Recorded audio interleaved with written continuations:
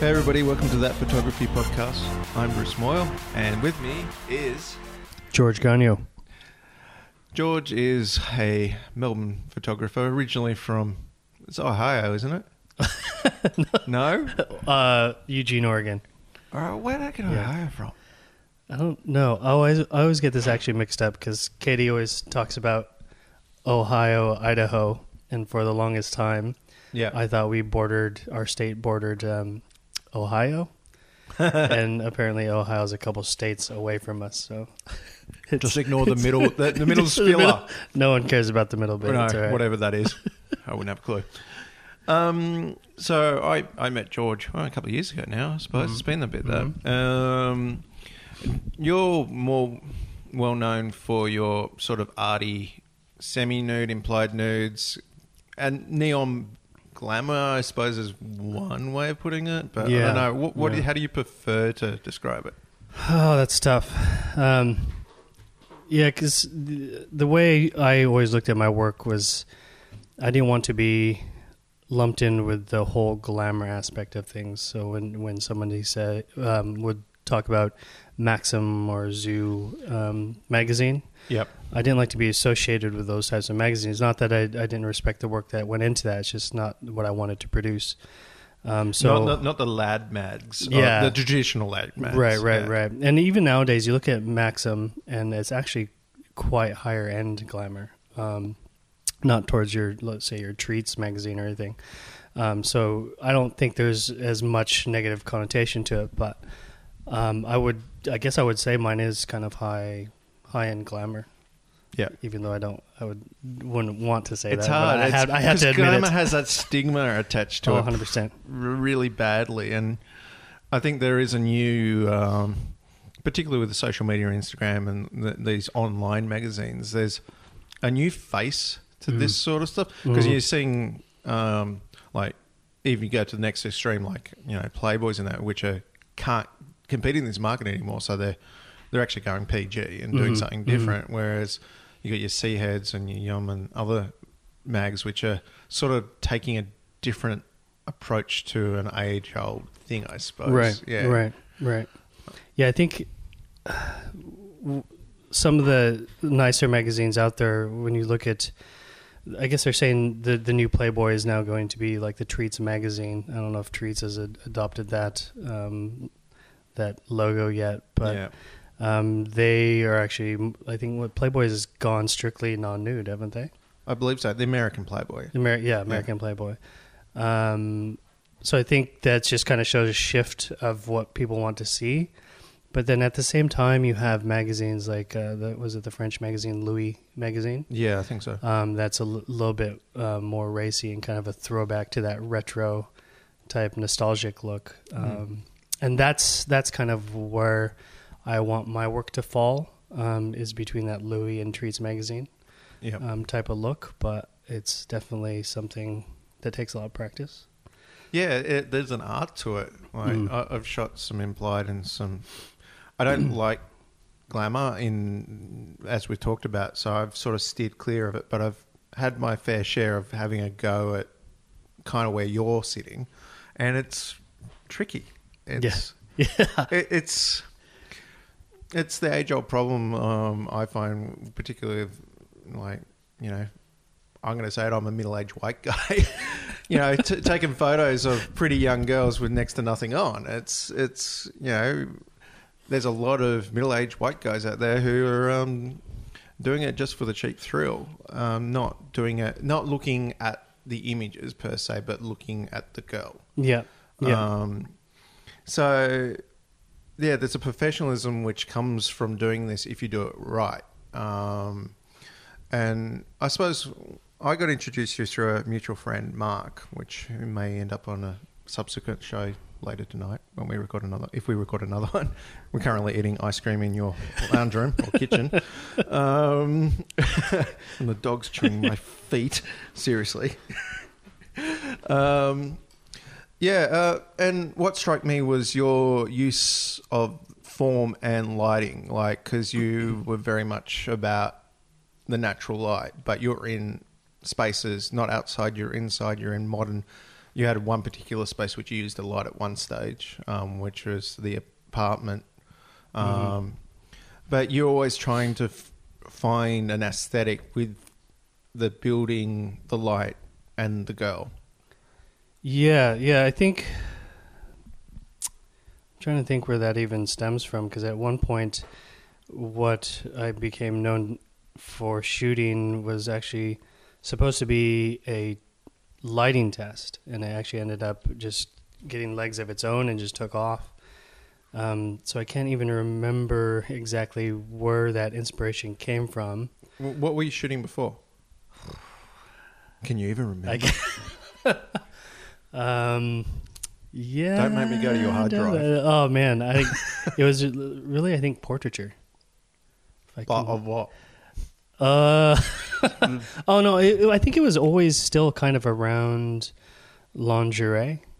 Yeah, right. I think I was coming from the angle that the whole sex sells type angle. So I knew if I could kind of start off shooting that, that would kind of build a reputation. Yeah. But then that also, what stemmed from that was the whole let's steer away from the Maxim look, and define my own look. And then it just kind of branched off to that whole, I like the backlighting type look. And then I found a space I could shoot in. And then, like I said, it was supposed to be a lighting test. And then it just became a year and a half of that. And it was a pretty amazing space. Let's be honest. You particularly like just being able to go, oh, can we use it? Yes. Sweet. Yeah, I was a bit spoiled. But with something like that, I think it slowly started to cripple me in the aspect that I would go to the same spot every day, and I would look at the kitchen or bedroom or whatever it was. The balcony or whatever. Yeah, exactly. It's quite a massive condo in the city, but even though my audience would see different images, I would go in there and say, okay, there's that same damn bedroom again. How am I going to do this differently again? I would imagine it's much like a studio photographer going in, trying to shoot a concept that's relatively the same from their last 5 concepts, and say, how am I going to shoot this different? I'm looking at a seamless bit of white paper. Right. How can I make this different every time? Exactly, and that's kind of like mine was. The white paper is now just a massive floor-to-ceiling window. I would backlight it so I could whitewash pretty much what was in the background, but you could tell it was that same living room every time. Yeah. And so that's when I started getting into more emotive type looks, tighter cropped images, stuff like that, where I was still utilizing the great light there, but you couldn't tell that it was that same living room or bedroom or anything. Yeah, doing a lot of blowouts in the background and stuff. Yeah. But again, it kind of crippled me also in the aspect that it was always indoors. Even outdoors, it is still kind of indoors because it's the same kind of lighting. And so shortly after I stopped shooting there, I made it a point not to shoot indoors and started going more outside into beaches and stuff like that. Yeah, you started. I noticed like you're in the chats we had. You're like, oh, I need to go. We've had chats about many things like this, but yeah, you started just getting up early and going down peninsula here in Victoria, and just going out on the beach and finding interesting formations. Yeah, well, I actually rely on a lot of the models since a lot of them live down there. I would just ask them if they knew of any nice spots that they would go to relax or surf or anything like that. And, you know this as well, just knowing light, you just know what times of the day are best for the types of images you like. Yep.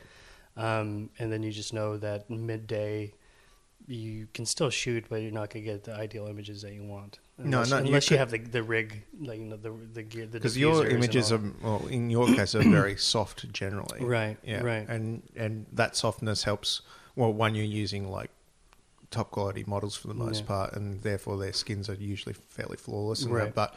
But having that, I think when we first talked, you were shooting at like f4 or something all the time. f2.8. Well, you were at 2.8, yeah. So you were shooting fairly shallow, but backing off just enough so it was crisp and sharp. Yep. But that also, with the lighting and the natural light and the fall, would actually give you that soft skin look. Yeah. And that. Yeah.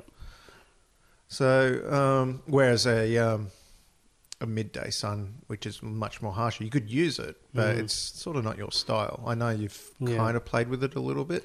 Yeah, and that's something I want to actually play around more with in the next 6 months to a year, just because I realized some of the editing that I like to do actually, you actually need that harsh light. I just need to get out and use it a bit more. And it's not like I don't know how to use it. It's just not, when you talk to a lot of photographers, it's not like the ideal light. And I think that's because predominantly we're just lazy. We're inherently lazy.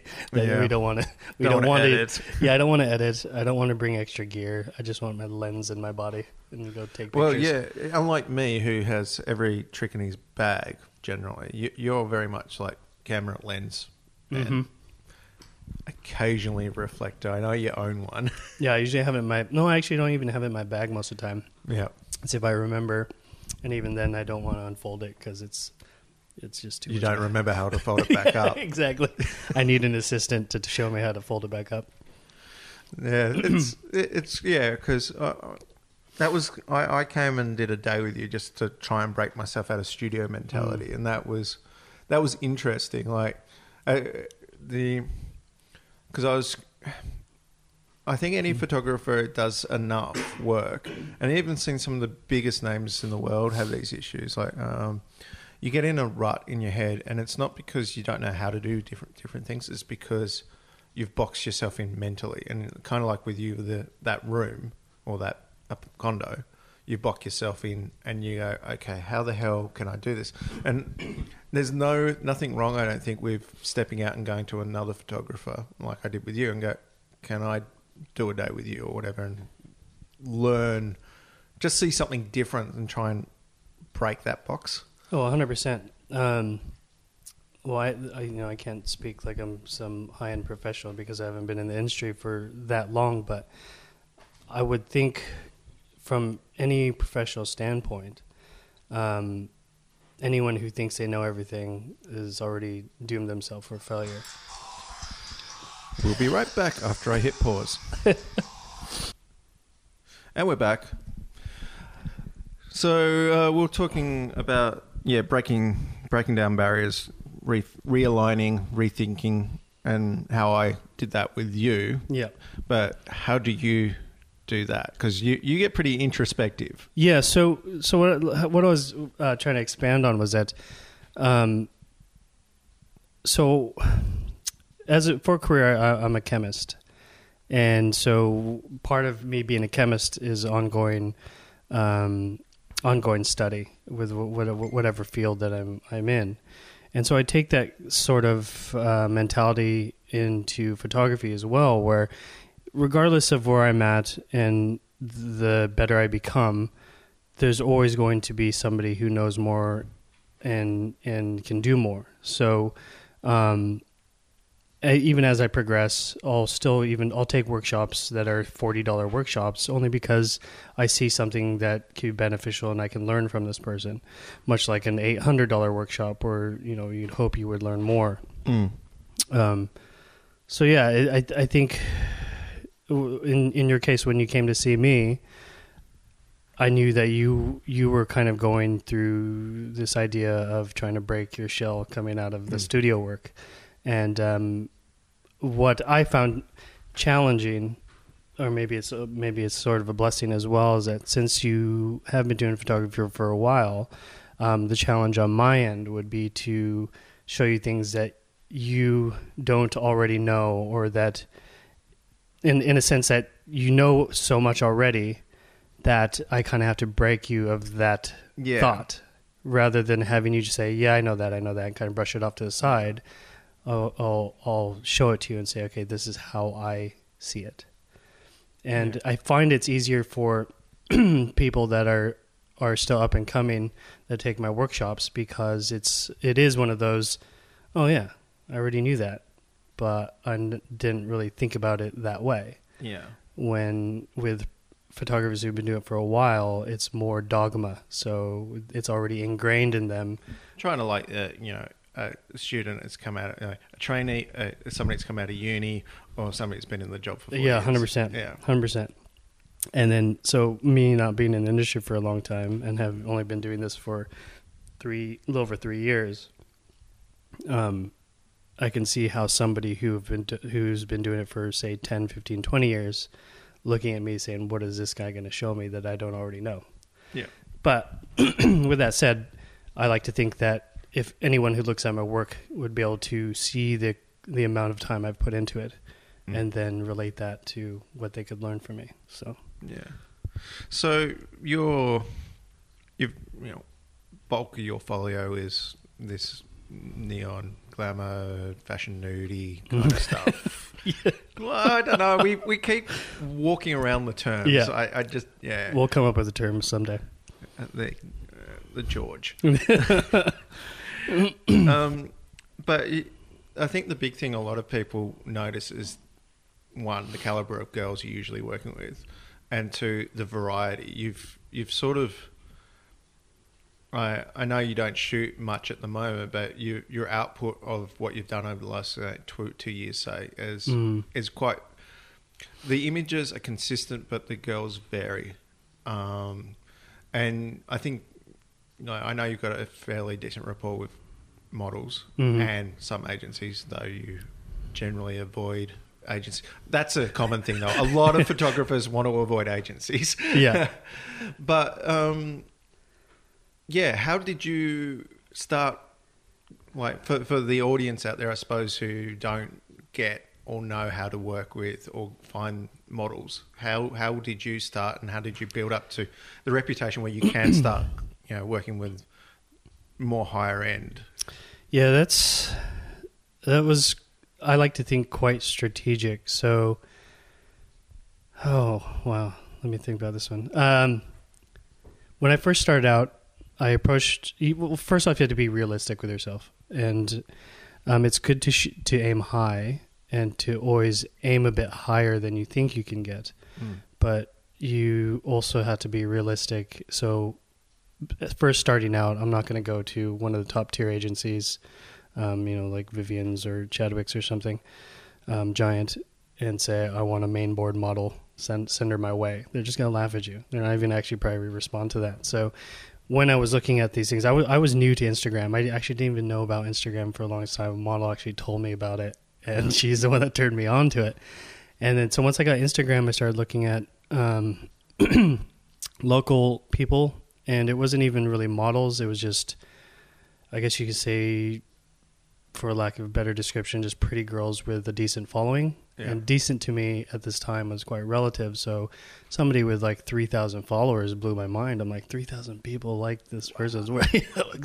Exactly. So that's how I started. And then I always tell models a story where there's an agency model named Emma Burnside with Wink Models. And I just aimed high, shot her an email, said I was a big fan of hers, wanted to shoot with her. She ended up taking a gamble on me. We created some great work, and it was kind of a snowball effect from there where agency models took note of it, that I was actually shot with an agency model. Yeah. So it gave me some kind of reputation, I guess you can say. And then from there, I just kept that same frame of thought where, okay, I have agency models now, and I'll just slowly move my way up. Slowly aim higher and higher and higher. And as my quality improved and the amount of agency models increased, it was kind of just walked hand in hand. And I think I just got more brave because I was quite confident in my work, but I'd like to think I wasn't overly cocky about it. Yeah. And so I just started shooting well outside my range. Punching above your weight. Is way above my weight. He'd walk into the bar and find the prettiest girl way outside his range and go on up and ask her. Yeah, and it was, I would say probably 8 times out of 10 they would say yes. So I that was maybe a bit of luck, but again, I always like to fall back on quality of work, that the work to me never lies, and that's relative because I have different tastes than some people. And so if I were to look at avant-garde, I can appreciate it, but it's not really going to do anything for me. So some people look at my work and say, yeah, it's pretty, but not my thing. Not moving into newborn? No, not yet. No, it's got a lot of skin. Yeah. Generally. Maybe a couple more years. But yeah, that's really what it was, is that just take a gamble, because you don't know what's going to happen. Yep. And there were so many times that I would send a message and get like that nervous sweat, like, God, I know that. What did I just do? You hit the send button. Oh, Jesus. Like, I hope take it back. No, I didn't say anything stupid. I've done that so many times. Oh yeah, and and what actually helped me quite a bit was what you were saying, how I have a really good rapport with the models I've worked with. So that alone, I think, does a lot for any photographer. Because you and I talk about it, and I talk with other photographers. I'll send them a message, say, hey, how is this model? And if they don't have really good feedback about it, even though I really like their look, I probably won't shoot with that person. Yeah. And so I think that's important. Like, there's a clique within industries, and photographers are the same, and models are the same, and they all have their own little cliques with certain people, and that. And you can see it as well once you get into areas. You can see who talks to each other generally, I think. Yeah. But finding those trusted sources within that group who you can go, how was this person to work with, or what do you think of this, or whatever.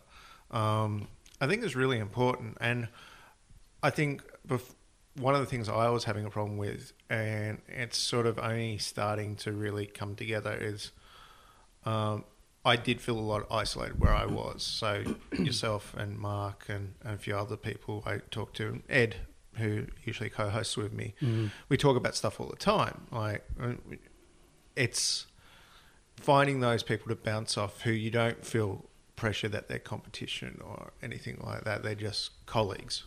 Yeah, 100%. I think you tapped on something major there, where in this industry, it is one of those things where everyone's walking on everyone's shoulders, in the sense that we're building off of each other, and sometimes someone will build off another person, but the person they built off of goes nowhere, while the person stepping on them that's their claim to fame. Yeah. So I think that's why a lot of people are guarded in this industry, which is understandable, but it does make it hard to find people like you and Mark and a handful of others that I really do trust. Like, I could tell you guys anything, and I know you're not going to use it in your favor or against me. Speaking of which, I think Mark might be at the door. I hope pause. All right, we're back. It's been 40 minutes and we've totally forgotten where we got to. We were talking about cliques and trusted friends and circles and colleagues.